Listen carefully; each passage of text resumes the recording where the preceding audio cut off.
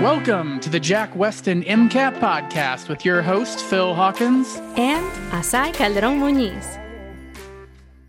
All right. This is going to be a little bit of a weird week for this episode. Some of you guys may be, if you guys are watching on video, some of you guys may be looking and saying like, that doesn't look like Asai. She has changed. Asai had a little bit of a family emergency. And so we're doing kind of a special podcast episode this week. And I invited one of my favorite people, one of my best friends from med school, Alexis. I want to say Bowder, but that's not right. But my best so it is still Alexis Bowder. I know you got married, but like, I'm like, wait, was it still Alexis Bowder? You kept it. The power move. But I just wanted to welcome Alexis to the podcast. I don't know if you want to introduce yourself a little bit, but yeah. Thanks. It's exciting. I've never done a podcast, so bear with us. I was born and raised in Omaha, Nebraska. I did all my schooling there. That's where I met Phil. And he's one of my favorite people to talk to just throughout anything. And then I moved to Wisconsin for my residency in general surgery. And I've done some global surgery work and got my master's in public health from Harvard and did a 2-year global surgery research with the program in global surgery and social change. And now I'll be headed to Iowa for a peds surgery fellowship at the end of this year. So that's me. I feel like that is so much time and work and years that you've rolled through that spiel enough times. So you're just like, let me get it out. I can do it in one breath. But yeah, so the reason I kind of like wanted to invite you on the show is because you have a lot of really interesting experiences when it comes to being a physician. When I think about what you do, I like the global surgery stuff is the first thing that comes to mind. And so you obviously got to like have a lot of surgery stuff kind of going on, but I was just wondering, like, tell me a little bit about global surgery. Cause I know that when I was pre-med and honestly, even like first and second year, I would have been like global surgery. I don't know what that is. Yeah. I mean, it wasn't until like 2015 until people really thought that. So global health had historically been a lot of maternal medicine, infectious disease, and primary care specialties. So when you wrote in like OB-GYN or infectious disease, they've been sort of pioneers in global health for a really long time. And then in 2015, the late Dr. Farmer and a number of his colleagues were like, we need global surgery. There's so many things that need to be treated around the world. And they wrote to the Lancet Commission on Global Surgery, which I was fortunate to be sort of a med student with the group, one of the groups that was leading that. I took a year off in my med school to move to Haiti for a year because I wanted to get more exposure to global surgery. And I think it really encompasses a lot of different definitions, but mostly it's people who are working abroad to sort of improve access to surgical care. And there's a lot of different ways that can happen. I've done it in a variety of forums, working with an NGO, traveling for a 1-week sort of long-term mission group, and then doing a global surgery elective in my residency training. So it means a lot of things to a lot of different people, but it's a very exciting field. And it's now like very established. I think in the last 7 years, it's really fun to watch. Yeah, I didn't realize it was so recent is like kind of like my view. I mean, even like you saying that now, I'm like, oh, you're on the cutting edge, Alexis. Of course that makes sense knowing you. Yeah, there is history that dates back to like the 1800s, and the first global surgery goes back to a physician who was working in China and performing some of the cataract and eye operation surgeries way before his time. And then the plastic surgeons have been doing it for a long time. But the global surgery movement, I think, really picked up in 2015 after that big Lancet Commission that said it was safe and affordable and we should do it. That's really interesting. I know you said that you spent like a year in Haiti. And I remember that, like you taking a year off of med school. I think that's one of the reasons that we like as a group, I want to say this is that we came together, but to be honest, like we were kind of a friend group in med school before you made that decision, but like you hung out with a lot of the, I want to call it nerds, the MD, PhDs, the one who are going to be in school forever anyway. And so I don't know if that influenced you at all, where you're like, oh, I'll just take a year off. It's just 1 year. It's not an extra, decade, but yeah. like, I don't know if I ever actually talked to you about that decision of just like taking a year off. Like how, like that's kind of a strange thing. There's not a lot of people who take a year off in like the middle of med school to go and do this. Yeah. And it wasn't something, so I had always been interested in global health. In college, I studied abroad in Costa Rica to learn medical Spanish. I'd always been interested in global something. I didn't always know it was health in college. And then I also wanted to get a PhD, but I wanted to do it in public health. And I was very snooty and was like, I'm not going to do public health in Nebraska. Like, I'm not getting my PhD there. They don't have a lot of global health experience. I want to go somewhere. If I'm going to do it, get my PhD in this, I want to have it at a place where they have been doing it for a long time. So like Tulane or the Harvard and Hopkins have some pretty established programs. But I remember finding out that I was interested in surgery and not knowing if I wanted to be a neurosurgeon or a general surgeon. Those are pretty different paths, I think, after my third year. And so I found this opportunity and I would have sold my soul to get into it. And I applied to this program in Harvard thinking, oh, there's no way they're going to take me. I had like a 15-minute interview and I was like, well, that was super short. There's no way that I'm going to get accepted to this program. And thankfully I was. And then that was sort of the end of the decision. I was like, I've got to do this. This is like a sort of life-altering opportunity to get to, and that was when I got involved with all of the things that I do now. So I also had started dating my now husband again, who I've been again since high school. And then I was in February, and then in March, I think I was like, oh, I think I'm going to be moving to Haiti for a year.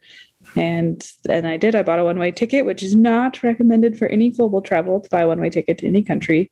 I got on a plane and moved to Haiti for the year. So it didn't seem like a decision. It just felt like the right thing to do. And it all sort of fell into place. But I had also emailed because I wanted to take that year to decide between the two specialties. I emailed two other physicians who did global surgery, one in Seattle and one at UNC, Anthony Charles. And they both said, sure, you can come, but we don't have any funding. So you'd have to figure that out. But then I got into this program and it seemed a little bit more established. So I went that way. Yeah. So you were kind of torn between those two. Was it global surgery that pushed you to the more general? Is just because that was an option, or? Yeah. Well, so in my mind, when I lived there for the year, I hung out with this amazing general surgeon who did everything. And he never yelled in the OR. He had 4 kids and his wife was a PhD, and they had both been in the Peace Corps and just seemed to be living there were a lot of things that they did that I didn't think was possible. One was like bringing your family to another country and living there. I was like, this is incredible. I didn't know this was an option. He just having a surgeon who didn't yell at his trainees. Just that in and of itself. Yeah. And who really loved what he was doing and was happy, like even while facing some pretty challenging situations. And then we would have visiting surgeons come throughout the year. Part of my job was hosting them. So I would host like neurosurgeons from Emory and Irish orthopedic surgeons and plastic surgeons from Milwaukee. And I learned then when the neurosurgeons came that when I didn't want to be in any of their cases and I'd rather be doing all the general surgery stuff, even if it was on the floor, that I was like, okay, yeah, I think it's general surgery. But one of the factors that played in was that neurosurgery seemed to be pretty resource intensive for a global setting. It is more common now, and there's a lot of specialties across the surgical specialties that are now becoming more globally accepted and done. There's like a global neurosurgery group, a global ENT group, but that was some of the deciding factors. But mostly I just loved being in the general surgery OR and in the abdomen. The brain didn't seem it's just one color and it doesn't seem as much fun. Yeah. Oh, that's so interesting. I'm a neuro guy at heart. And I'm like, but the brain's so full of mystery, but that might not be as fun. I feel like for surgery, where it's like, I want to go in and fix something, but you're kind of like looking like I don't know how this works. Like that makes it a little bit less exciting to be in there fixing something that is just kind of weird. Yeah. It depends on who you talk to. I have a Haitian resident who would argue very vehemently against you that the neuros live just exactly what you said. It's like unmapped and unknown, and it makes us who we are, and the brain is the most beautiful thing. So be great to operate on it. And I was like, okay, that's fine, but I really like the abdomen. Yeah. So I know that you spent some time there's like so many different things I want to talk about. Like I know you've been to lots of places and not just Haiti. But I also don't let me forget, I want to kind of come back and talk about this other person and family and like kind of how that fits together. Cause I know, talking about your husband and kind of like your life there. So don't let me like forget about that. But there's so many things that I want to talk about that are just super interesting. But like, what are some of the other places you've been that have kind of like stuck out in your mind as like a super interesting experience? So I went to Nepal for a month for a global surgery elective, and that was really unique because as a resident, there were other Nepali residents there, so I didn't operate, but I traveled with one of my favorite surgical attendings in Milwaukee, and he had been there twice already. And they were creating what are called arteriovenous fistulas. And the first time he went there, he just taught them and made some of these arteriovenous fistulas. The second time we were there, now they were seeing all the complications. And again, he was just teaching. He wasn't doing a lot of the operating. And it was really cool just to watch the progression of what it means to actually teach in another country and how that can spread across. I mean, there were 3, I think, cardiothoracic vascular surgeons when he started. And now I went my 3rd year of residency. So we're about 3 years out from that. And they have like 7 or 8, and they're doing their own research. And now they're doing interventional radiology procedures over there. And we've taken a vascular surgeon and trauma surgeon to Nepal. So I think that, and it was just a completely different culture too, that I had never, spent a lot of time in the Caribbean and South and Central America, but I'd never been over to Asia. And that's not true. I had been to India, but I found India to be very overwhelming because there are so many different cultures and states, and Nepal is more of a cohesive culture. So I thought it was really incredible. Yeah, that's super. When I think global surgery and like stories and stuff from you, I normally think about like going somewhere and doing surgery like in places where people don't have access to things. But I never really thought about like as a teaching thing, like traveling, teaching. And that's super exciting. That's super interesting. Because I feel like you can impact long-term change rather than going in and just kind of like fixing this person's problem. Like you fixed this problem for the region now, where now there's somebody who can do something. That's super exciting. Yeah, it's incredible to watch, and I hope to go back to Nepal. And that's sort of where a lot of global surgery resident fellowships and programs are trying to move towards, is teaching and sustainable efforts rather than just the 1 week sort of mission trips here and there. And depending on who you talk to, you'll get very differing responses on how. But I've also been to Peru on a mission trip 1 year during my 2nd year, operated on a patient at a clinic where they send pediatric surgeons twice a year. Once is our group from Wisconsin, another one's from Michigan, and then gone back the following year and saw the same patient I operated on in follow-up. So you can make the argument that those systems work too if they're done right. So that was incredible too, because she was completely healed. There was nothing. I was like, oh my gosh, I remember you from last year. Like I didn't do the whole operation, but I was in the operation with you, and they're going back this September to Peru. So they've been going for 12 to 13 years in a very different model, but still just as, I think, successful.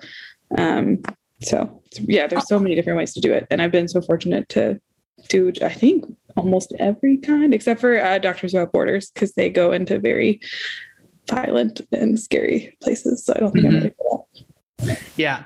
Yeah, that's super interesting. Just thinking about like different models and how to make it work, and like still possibly having like patient follow-up, even though your patient is on a different continent. That seems weird. I imagine that like, technology is helping with that a lot. I mean, we talk a lot about telehealth, just generally speaking. And I know COVID pushed that a lot, where everyone's like, let me just Skype my doctor or Zoom them. But yeah, kind of an interesting change going through that. But yeah, there's so many facets to that. And it's like so complex. So how many countries have you been to then? I've traveled to 22, and I think I used to keep track, but I have lived in 3 and worked in a global health sort of fashion in like 8, I think. Wow. That's a lot of places. Now, So let's kind of like go back to this person with the family, like the physician with the family who was happy and didn't yell, and that like unicorn of a person where you're like, wait a minute, wait, there's a life that can look like that. I know that you and your husband, who is also kind of a good friend, but you guys had a kid recently, and like, how does that work? Just because I feel like it's hard even for sometimes people who are in the system to kind of understand like how to make a family work. And I know it's probably different for literally everyone. But I don't know if you want to talk about that. You can feel free to be like, that's too complex. We're still working it out. I think choosing the right partner is always the most important part, because there are times where I don't come home for 32 hours, and my husband, John, is amazing and takes care of our son. What I tell med students that I didn't think about when I was applying for the match is that having your family around is so helpful. So we had our son, and at the same time, one of my co-residents had a son, and her grandparents, both sets, live in Wisconsin, and it's just like they can come and take care of their kids, and that helps a lot with the cost. But I think you choosing the right partner, sort of planning financially ahead of time so that you can afford some of the help, that makes it much easier. So we have like 2 part-time like graduate student nannies who come and help out sometimes when I have those like 32-hour stretches. And then just I get all my work done during the day and try not to do anything when he's awake at home from like 5 to 7:30. So work is great. He's very busy now. And then after 7:30, like right now, I do work stuff. But yeah, it's totally doable. You just have to plan and think about it a little bit. And then in general surgery residency, there are some programs that I think are a little bit friendlier for kids. Like my program director was like, we haven't had any kids born recently. And he was kind of sad about it. No. He was looking at me. I was like, what's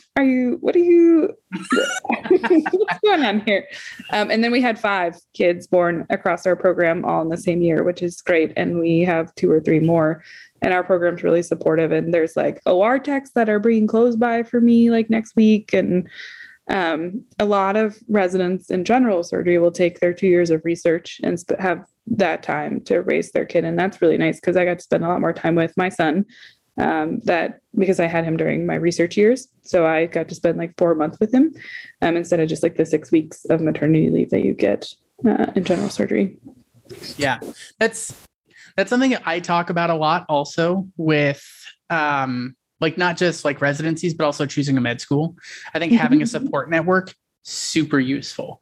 Because I went to Nebraska and like I didn't know anyone in that state when I moved there, and just like having like classmates who had like families around, and like somebody came and like they did dinner with their family, and like I'm like, I want to have dinner with my family, right? Or just kind of touch base. I don't think you have to do that as a physician, as a medical student, or in residency, but in a lot of things, like having support will make your life easier and richer. Now, whether that means that there's kind of another side of that, like creating a support network once you're there. That's also a thing for sure, because I feel like the closest friends and the people I'm closest to in my life, a lot of them are those people that I met there. And so just kind of creating our own support network. But it's just like, I can see that same thing, obviously, in residency, and especially with having kids. I think having a kid in medical school without having family around would make that very difficult. Although we do know some people who we do know some. Yeah. And I have a friend who has like a 4-year-old daughter, and is in med school. And there's a lot of different ways to do it. I would say find someone who has done it to sort of be there for you as you're going through it. I have a lot of mentors with a lot of different roles in my life. And then, I think the hardest part is financially planning for it and thinking about that too. And I agree, you don't have to go where your family is. And I definitely didn't want to. It's just how the match worked in med school. But I was like, I'm going to get out. I'm going to go to the coasts. And then I'm like, gosh, Wisconsin's just too far away. I want to be closer to home. Yeah. So, like, I want to be with my family. And that didn't change until our son was born. So I was all about still going anywhere else until our son was born. I was like, you know what? I think around your family is really nice. And I think we should go closer. Yeah. Yeah. Well, you are moving closer. Yeah. That factored into my rank list. It was a big, did it? Yeah. Because Iowa was the closest ped surgery program. It's not like it's new, and it's not one of the like oldest and well known, but it's definitely closest to our family. And I was like, yeah, I think it's where our family's gonna be the happiest. So yeah. So let's talk about that, because I think a lot of people also, especially like pre-med students, just like residency in general is kind of weird, and the idea of doing multiple residencies is kind of strange. And so let's just kind of like talk about that, like taking a second and like stepping back and like talking about how that works kind of overall with like, because you obviously have like, you're in the process of like completing residency and like you're buckling back up to do it again. Is yeah, fellowships. No one tells you this, but often for surgery, general surgery, when you match into your residency, because I'm kind of when I talk to like fourth year med students, I'm talking to one this weekend, there's academic and community. If you mention academic center, you're going to have a better chance of getting into the specialties. And it seems like most people are doing a fellowship where they specialize after their general surgery training, who are working in some of the bigger cities. And the two sort of historically hardest fellowships to match into are surgical oncology. So, pancreatic cancer, liver cancer, and pediatric surgery. So because I figured out that I wanted to do that my second year of residency, and I knew I wanted to do global health, I decided to do 2 years of global surgery research and get my master's in public health, which is a very common thing in the global health world to get. And it gave me like more statistical background to teach research in other countries. But back to the fellowships, I love kids. I knew that I just had to go down the long road. I think I would tell all med students, you can work 80 hours a week doing something you absolutely hate, and it's going to feel like 100 hours. Or you can do 80 hours doing something that you love, like 95% of the time, and it's not going to feel like that most of the time. So if I had to do an internal medicine residency, I would be so grumpy. I hate rounding for hours. I love doing procedures. I love being in the OR. So signing up for 2 more years doesn't seem like, although call is getting harder and harder to do, doesn't seem like the end of the world to me. Yeah. And so just like so where do you want to go eventually? Right. Is this like, kind of like down the line? Like, obviously I feel like you're getting all the puzzle pieces put together, like to have like a very specialized background to be able to do something specific. I don't know if you have like a particular plan, but I feel like you probably do. I usually do. It's been changing since we've had our son in Haiti. So in a perfect world, I'd finish my pediatric surgery fellowship, practice in an academic pediatric center for a couple of years to sort of get my sort of bearings doing some complex surgeries, and then move in theory back to Haiti, and for either 3 months at a time or for a couple of years to teach Haitian clinicians how to do pediatric surgery and get a better understanding of the burden of pediatric surgical disease in the country, across the entire country. Haiti's not the safest place to travel to, so that location might change. And I do a lot of research capacity building sort of virtually, so I could still do that. But that will all be on hold for the 2 years of fellowship, because I think I was alluding to it earlier, there's less of you than there are in residency, so it's a little bit harder in terms of the time. I'm the only pediatric surgery fellow in Iowa, so everyone will have my number, and it'll just kind of be a long, busy 2 years. Yeah. Yeah. But that's what comes with the like hyper specialization. I feel like the farther you go, the narrower the field gets, which is interesting. I feel like that puts more responsibility on you, but it also means maybe you can do more to like help in different things. And I know that's one of the things that drives you, is just like you want to do the things that need to be done. It doesn't matter if it's hard. You just want to be there for other people. And I think that's really interesting, just kind of like looking at that, kind of like bigger picture. I would say that of all the people I know, you're one of the most service oriented, which is, I like that you're like, wait, what?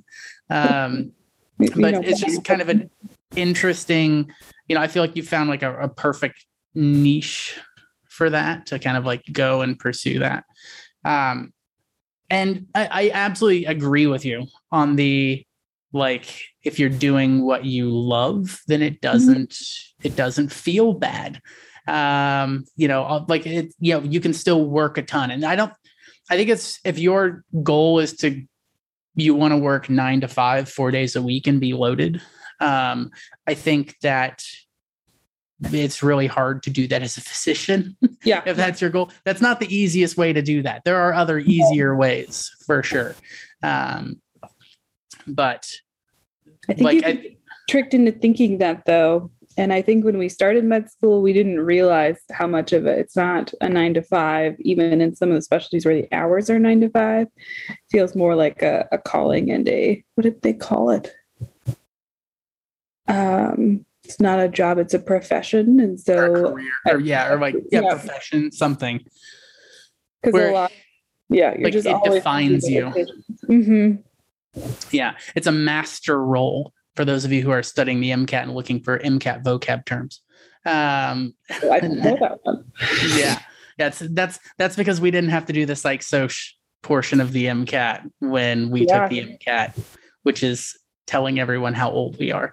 Not to think about when med students ask me for advice on their, oh gosh, sometimes I can't even remember it's the shelves when they're clinically. I'm like, it's been a long time since I took a shelf, like 10 years. So don't ask me how to study for them. I don't know. Yeah. Ask the intern. I've been doing this for too long. Now, don't get me wrong, there are days where it's like, gosh, I could have been an ED physician twice by now because I've done 3 years and 3 years. And sometimes people just there are days where it's just like, oh man, I could have chosen so differently. But those days are far and fewer between now that I'm more senior and get to operate most of the time. Yeah. Yeah.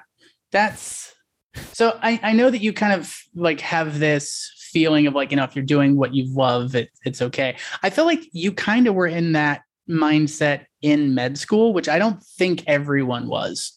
I feel like you kind of flourished in med school compared to some other people who maybe had a harder time just kind of adjusting to med school overall. I don't know. I feel like it's been a long time since we were in med school, but I don't know if there's any like advice you have of like dealing with med school and dealing with, being a medical student.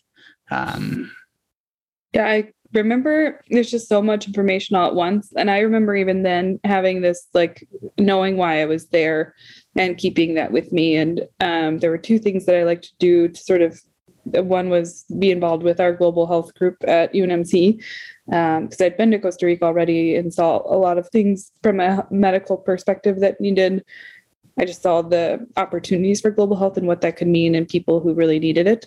And so I would take that with me. And when I was studying, I'd be like, oh gosh, I just have to know this because I could be in some country somewhere and someone's going to ask me this random fact. I'm not going to have internet. And that did happen often with that sort of golden surgeon, Dr. Ward. He'd be like, what medication do we do for this? And I'm like, oh, I did learn that. So that's why I felt like studying was always for a purpose. And I feel like it didn't feel as bad or as like burdensome to have to do it that way. And then I tried to, there were times where I don't think I handled it super well, but I kept in contact with my family. And I think one of the biggest things for I tell my third year medical students is to stay in touch with those people who are outside of medicine. I've been so fortunate to have two friends who don't do medicine at all and who I have this like Marco Polo app with still to this day. So when I'm lonely, I'll call. And when I was in med school, they just kept me really sane and I can just call them and they'll tell me about like what their kids are doing in med school. It was like who they were dating and what kind of wedding they wanted to have. And I was like, wedding? What are you talking about? Want to be an amazing surgeon who helps millions of people. What is this wedding business that you're so worked up about? But they sort of reground you, and they remind you that there are things outside of medicine that are important. And sometimes they do it in a more aggressive way, because they love you, and you need that, because we tend to start thinking like we're amazing and we know all these things and we're doctors, and like, no, you're a normal person who does dumb stuff. That's what your family's for. And these people that have known you most of your life. And I still stay in touch with them and encourage my med students to do it. And I call them on my way home in residency. There's like 5 or 6 people. Kelly, one of our mutual friends who's a family medicine doctor in rural Nebraska, I call her like once a week, because she's very, I don't know, I think she flourished. Kelly did med school, right? She did. She got in and out quick. She knew exactly what she wanted to do. She would be a family medicine doctor. She got paid extra, I think, in her 4th year to do it. She studied just enough to pass, and then all of her boards and things, and then has this job that she loves in rural Nebraska. And she has way less stress than I did about everything. And I'm so happy. She's like the happiest person I know. She's been a board certified practicing physician for how long? 4 years. Yeah, a while. Yeah. And I'm still training. Yeah. There's kind of like the different paths going through, but you're right. She was kind of a different path. Honestly, she would also be a good person to have as guest on the podcast, talking about like the rural medicine kind of route. So we may invite her on at some point. But yeah, I feel like there were kind of like 2 big things in there. One is like keeping in touch with people and support network, and like don't let it consume you, because I feel like sometimes medicine can consume you, where you are just living in the basement of the med school with your 2 coffee pots hidden on campus, so that you can chug coffee all the time. But I think the other thing he said is just like clarifying to yourself why you're doing it, right? Like somebody somewhere, I'm going to be without internet. Someone's going to ask me a question. I'm going to need this information for that. Something that helped me a lot is actually just, we had that, we'd have to I don't even remember what it was called now. We'd have to go work with physicians so many times. Right? Yeah, the preceptorship. We would have to do that while we're in med school, and go and like shadow physicians, and sometimes do histories and physicals and things like that. And I felt like very often I was feeling like really run down. And then I would go do that, and I'm like, oh, this is why I'm doing it. Like, I'm not in med school because I want to study and be in med school for all of my life. I'm doing this because this will enable me to get to the point of what I'm trying to do. That's actually something I know a lot of the students that are listening to this are like taking their MCAT and in the midst of applying to med school and things like that. That's something that I would encourage for you also. I think that's one of the reasons that shadowing is really important when you're in undergrad, is one, so you actually understand what it's like and you're not judging or basing your decisions off of watching House or Scrubs. Although those are great shows. Great shows. Yeah. Great Anatomy too. Not gonna lie. Don't tell anyone. But I think it just like helps, like going that, like it's good for your resume and it helps you understand medicine, but it also helps remind you of why you're doing it. And I think that's huge. Like, what is it that drives you? And realizing that these are tools. That's also something I know I talk about this way more in like the MCAT classes than I think any other instructor than like the other companies. But like, those are like fluid dynamics is something that you need to understand if you're going to be a cardiologist. Right. And like understanding electromagnetic radiation and like nuclear decay, like nuclear physics. Like, why would a physician need to know that? Like, if you're going to be a radiologist, you absolutely do. An oncologist, yes, very much so. Like those are entire fields of medicine. So if you find yourself wondering, like, why do I need to understand how a battery works? And you understand like, oh, that's related to metabolism, and like your electron transport chain is a lot like a galvanic cell or a voltaic cell. Like it's weird that I feel like people don't talk about those things as much. And so like when you're studying, it feels like a burden because you don't realize, hey, this is a tool that you may need at some point to help you kind of deal with an issue. I feel like especially in your case, if you're going somewhere where they don't have internet, I feel like most of the times like, I'll just look it up real quick. But that's not always an option in the global surgery stuff. Or in surgery, we don't just like, well, that's not entirely untrue, but we don't often just like look something. You're like in these 12-hour cases and you can just be like, oh, let me just go look up that anatomy or like real quick. Like let me just in the middle of talking to a patient, like you can't just like, wait a minute, I got to go look something up. Because that's when they request a different doctor. When they're like, do it on the way and in between sometimes. But the other thing I really liked was research in med school. So I worked with, like you said, I would always get sort of reinvigorated whenever I would meet up with my mentor at the time, who was a neurosurgeon. And it also helped me understand his life a little bit. And I truly, it'd be like 6 o'clock. He's like, oh, it's the middle of my morning. And I'd be like, what? The middle of your morning? That makes sense to me now. You know, he's on his like second breakfast. But I really loved the research. And I think you can change a lot in people's lives by doing good clinical research. And I had the opportunity to work with him throughout med school. So when I was really burnt out, I just go to his office and study and work on my projects there if I needed a break. And it's odd because research has always been something that's been sort of therapeutic and more fun for me and that's why I think I hung out with all the PhD guys in med school because I really liked it. I was always interested in what you guys were studying and I think you did that right because my favorite part of the research like world is just talking to people about their research. Like I just want to like hear like, what are you doing? How are you studying? Oh, that's so cool. Like I don't really like being on the bench with pipettes. Maybe I'm a little bit like that either. Yeah. No, I just want to talk to the researchers and like try to make connections, like connections between ideas, not like hobnobbing. But I feel like there's a lot kind of going on. I just looked at the clock, like we're longer than the normal podcast episode is.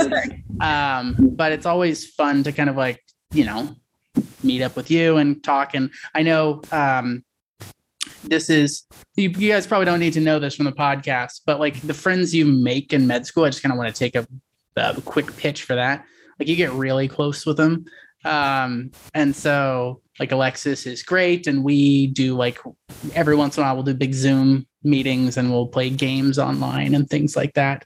But I feel really excited because I'm seeing you today and I'm going to see Joe in person tomorrow. And that's kind of crazy seeing all, you know, the med school gang. But so that's something to look forward to. I don't want students to be like, oh, it's all doom and gloom. And they talk about how awful it's going to be and how 6 o'clock is going to be the middle of my morning. Not always. I do want to say I'm on a much easier rotation this month and I've been waking up at 6:30 and then operating right away and then going home at 1. So it ebbs and flows on what is the middle of your morning. And I think there are really great parts of medical school. And I agree, the people that you meet there are still, they're most of the people I call on the phone. Bill, someone I call because he's one of the smartest people I know. If it's, you know, sometimes like, oh, I don't know how to do this. And then Joe is another one who I'm like, I don't remember this mechanism at all. But then I know I have like a 3-hour conversation ahead of me. So I don't know. Yeah. Like how much do I want to know about this? Like if you just want a little fact, like then, okay, there might be another way to do this. But if you want to know everything about it, then there you go. But yeah. All right. Well, I just kind of want to throw out this, like I mentioned, this is a weird podcast episode, you know, compared to how the podcast episodes normally go. But hopefully some of you guys who are listening are kind of excited to learn more about some other fields of medicine, like global surgery and stuff like that. Like I'll be honest, I didn't know that existed when I was in med school. And so, you know, I'm sure that that's kind of a new field for a lot of people. But if you guys enjoyed this episode, like, throw in the comments, the chats, like in any way that you can, depending on how you are listening to this. But let us know if you thought this was good. You want to do more kind of like interviews with physicians. As we mentioned, I feel like we've name dropped a couple of people that honestly would be awesome to talk to for a little bit.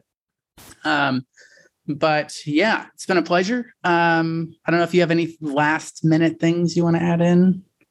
It's all worth it, and it does get better. I think it's a long tunnel when you're studying for the MCAT, and then there's all these breaks and points where you're like, gosh, I just don't know if I'm going to make it to the next step, but it's definitely worth it, and keep doing it if you love it. And it's life comes and goes and changes your plans, and that's okay. There's a lot of different paths to the same way. I know mine seemed like it was somewhat straightforward, but there are definitely some turns here and there. So just if you love medicine, you really want to do it, keep going. And but take that time to do what you love to do, like 30 minutes once a week, whether it's running, biking, art, playing games virtually with friends. You got to do it, otherwise you'll go nuts. So